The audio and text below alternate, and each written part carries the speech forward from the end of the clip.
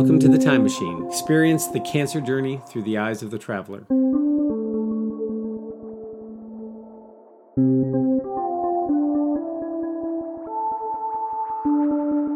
Welcome back to The Time Machine. For today's podcast, I want to share a story I first shared a year ago this month. It was during a time of our life that our family has come to call the deep waters. And it's my hope that this speaks to people who are now living in uncertain times. This is Deep Waters.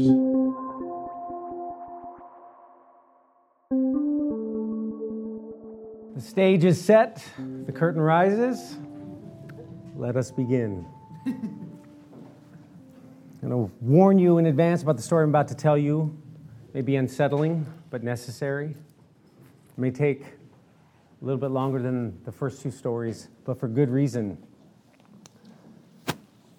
This is goodbye. We got a very unsettling phone call recently from my doctor, and he said the chemotherapy that we were doing was not able to eliminate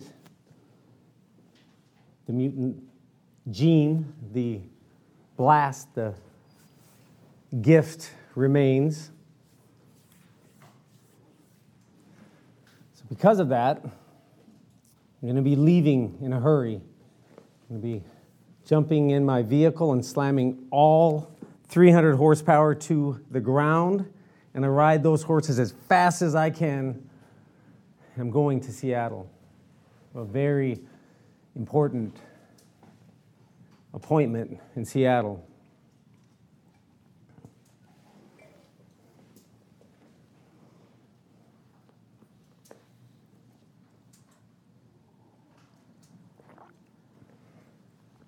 When you get news like that, it makes you think, I'm going to Seattle for a very specific reason. I'm trying to elude the fate that awaits me here. I'm going to Seattle to attempt to outrun death. So I've had many thoughts rolling through my head recently, and the dominant thought is of ships. Partly because of a dream I had, partly because I'm building a ship with my son, and partly because of three specific stories about ships that I just can't shake. So first the dream, then the ships, then goodbye.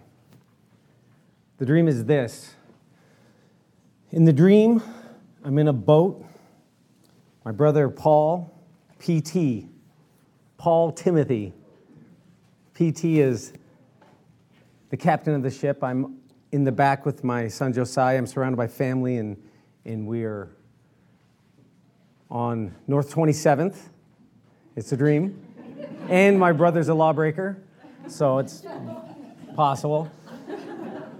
So we're headed up North 27th in this boat, and it's beautiful outside. The sky is blue, and as we're moving, we go through the hospital corridor where I get my infusions, and as we move by, and I see that off to the left, we start to move up North 27th, and you see the rims and this blue, beautiful sky, the 406, God's country. It's just beautiful. And then suddenly it's just ripped open, and through it comes the hull of a ship. It's a destroyer ship, and it comes violently through, and it rips this hole in space-time, and the ocean follows it.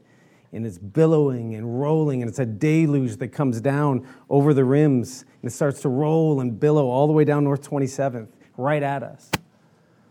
My brother turns the boat quickly, and we go the other way.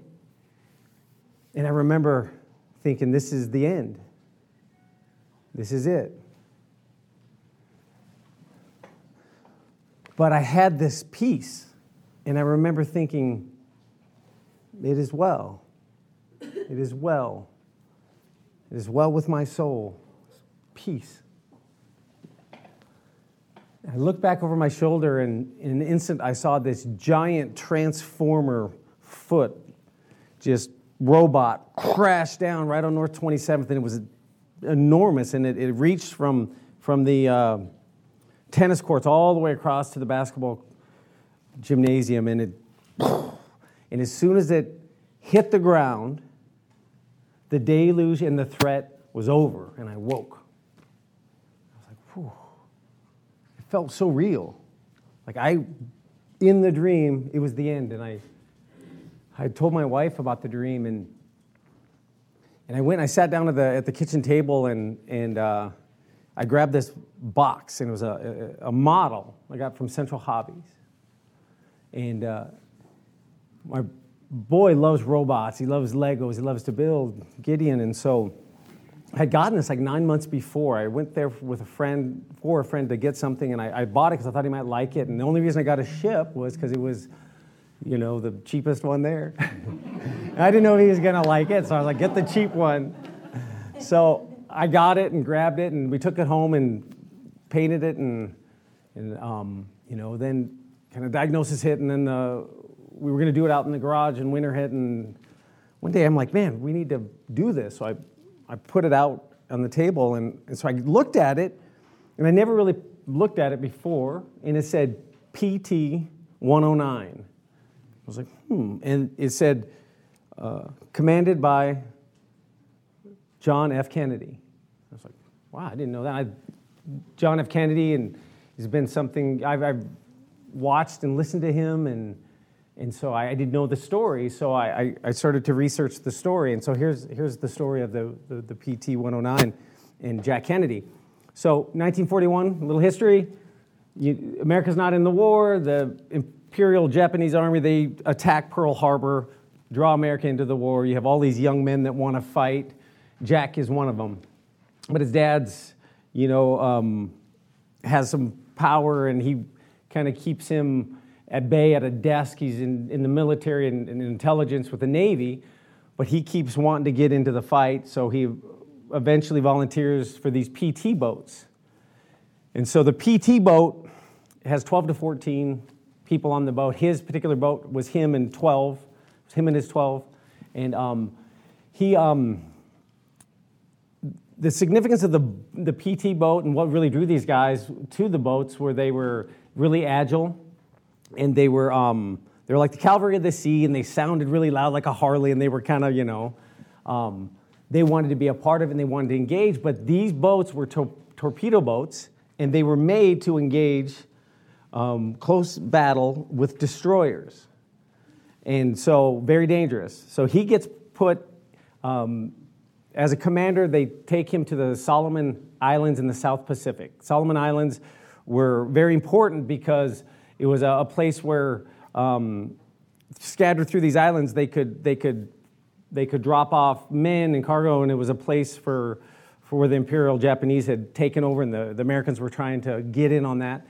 And they had this I think it was the Blacklet Strait, where they call it the Tokyo Express, where these giant ships, these ships are huge. These destroyers are as big as a first interstate building.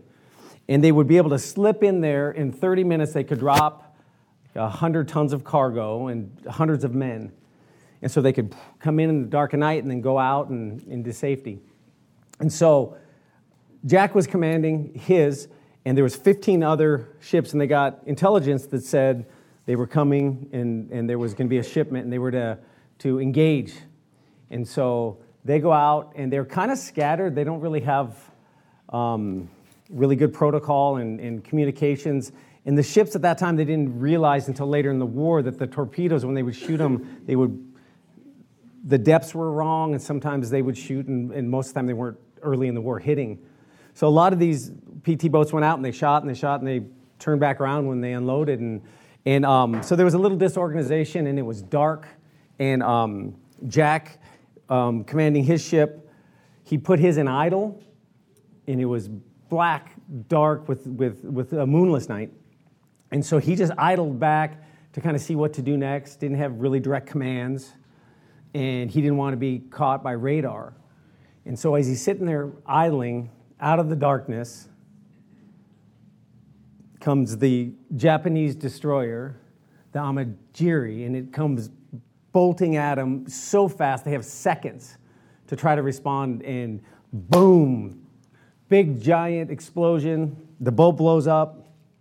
All the guys in the water. The other PT boats that saw it, when they got back, they asked, "Are there any survivors?" It was like, "There's no way." Like, it blew up.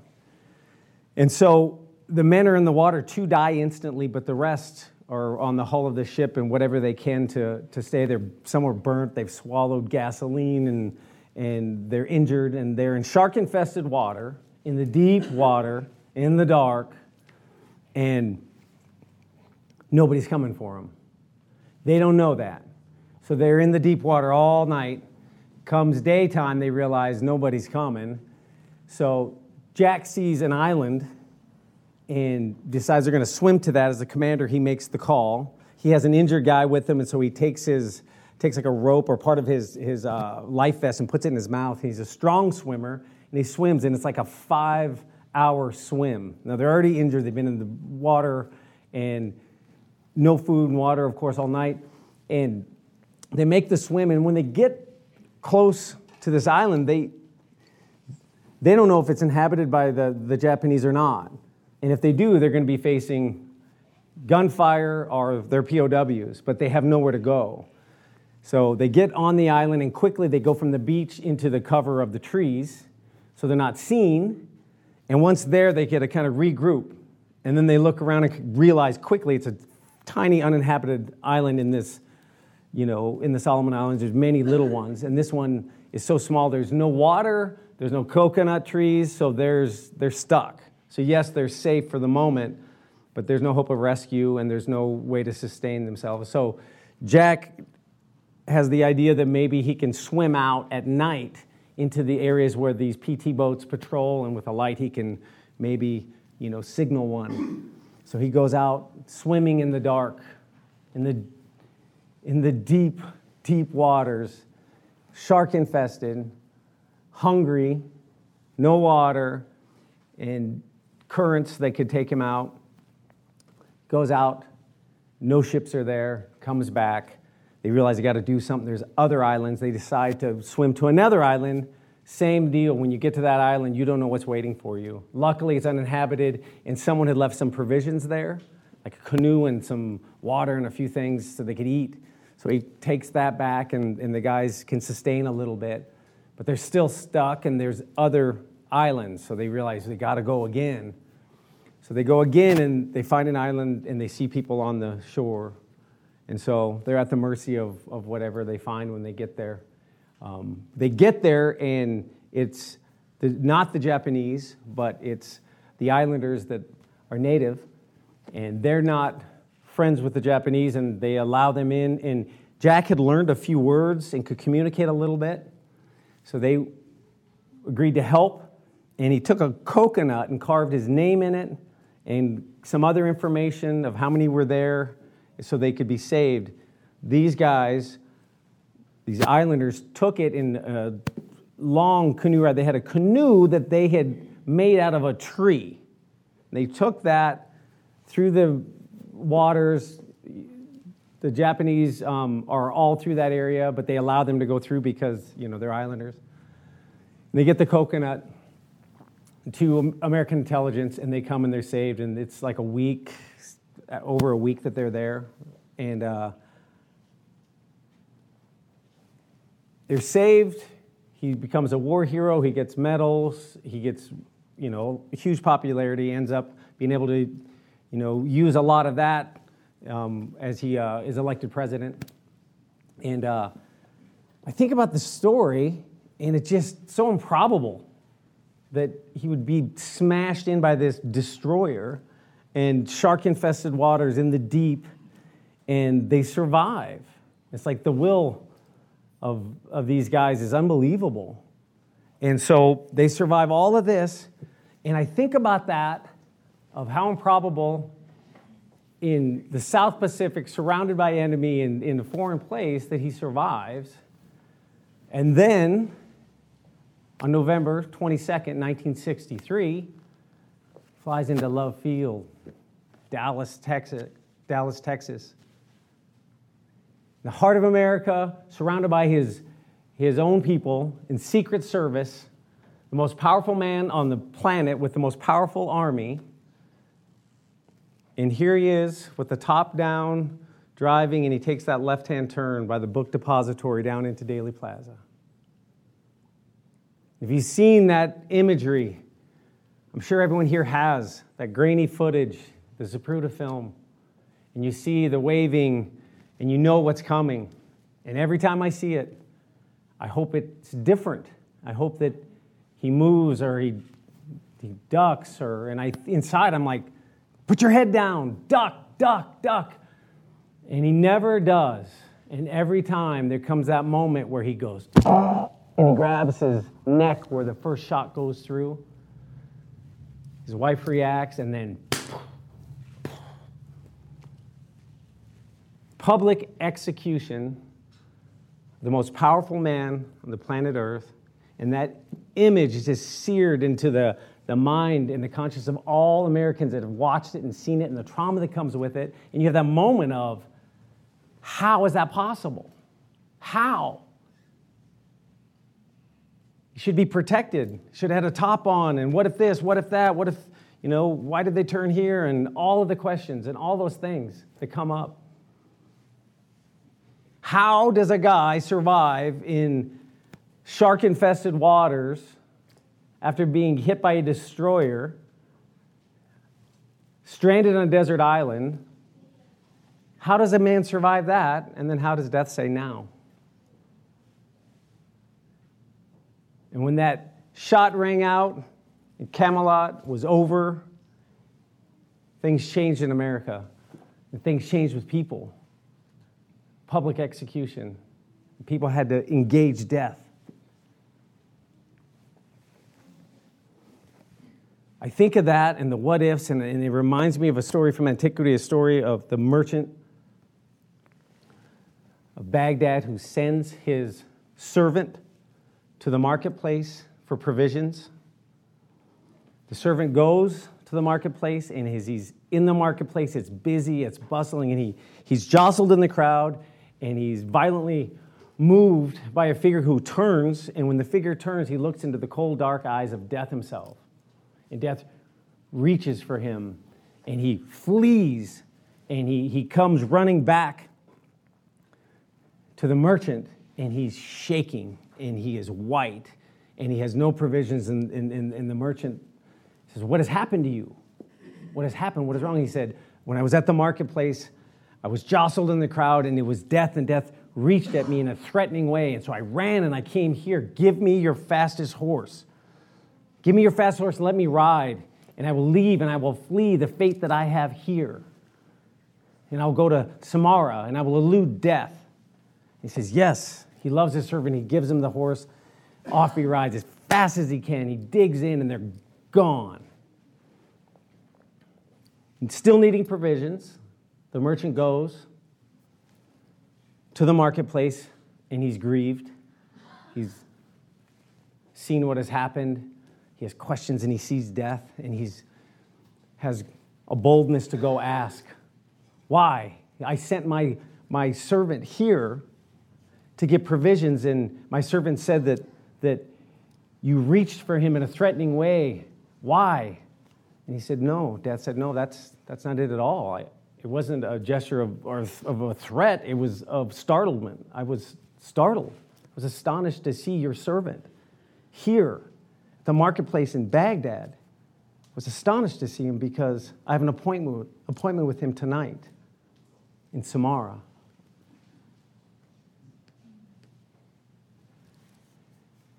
Can't outrun death. Death comes to us all. It's part of the gift of life. It comes with it. Death makes dust of us all. It's part of the deal.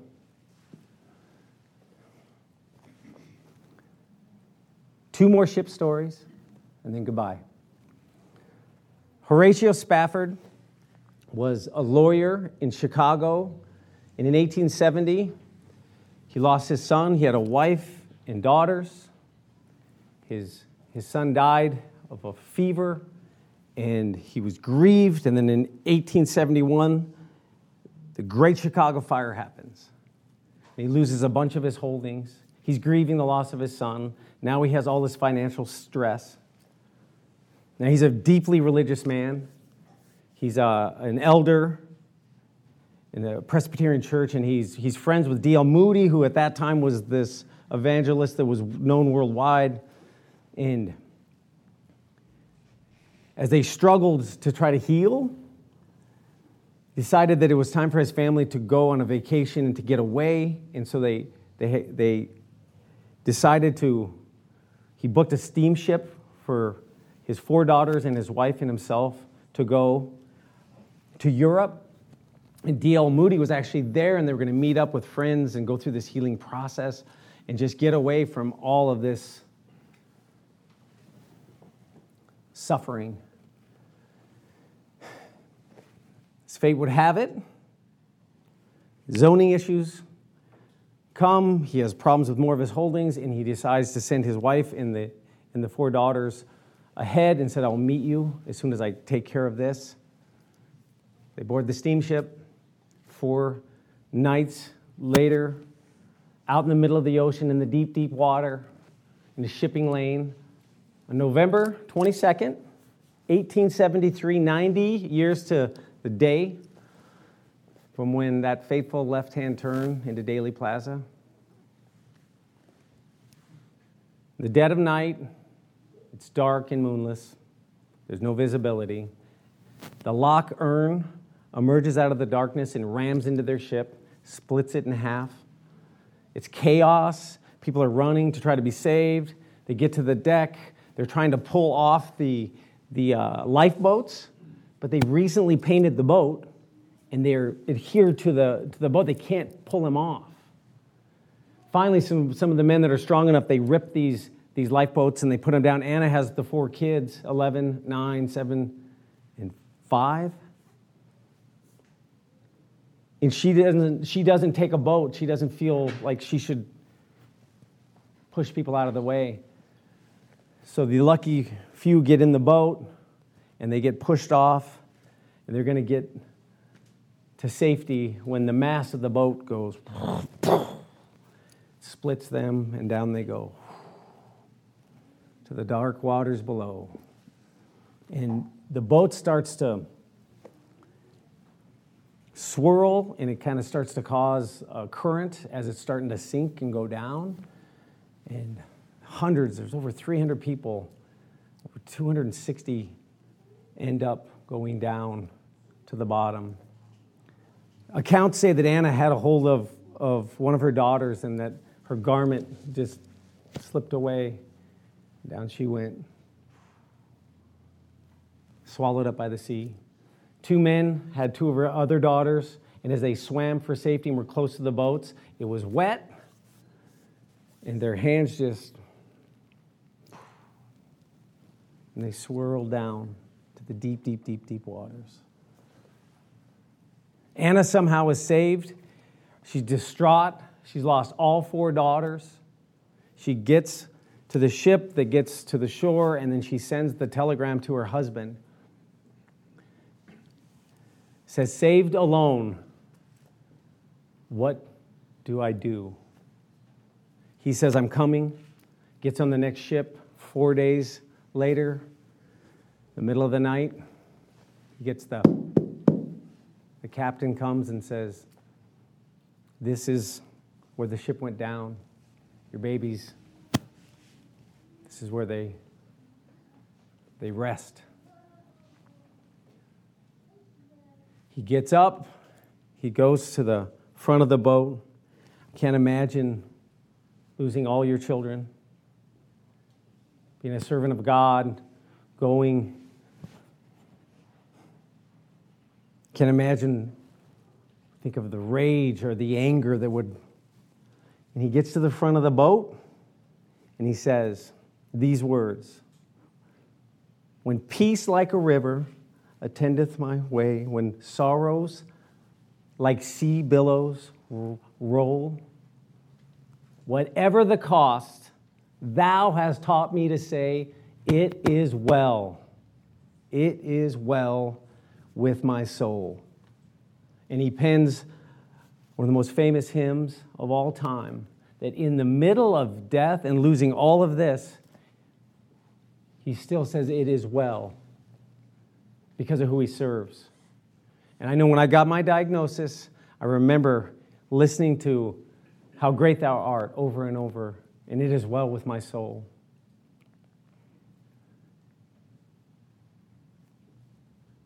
One more ship.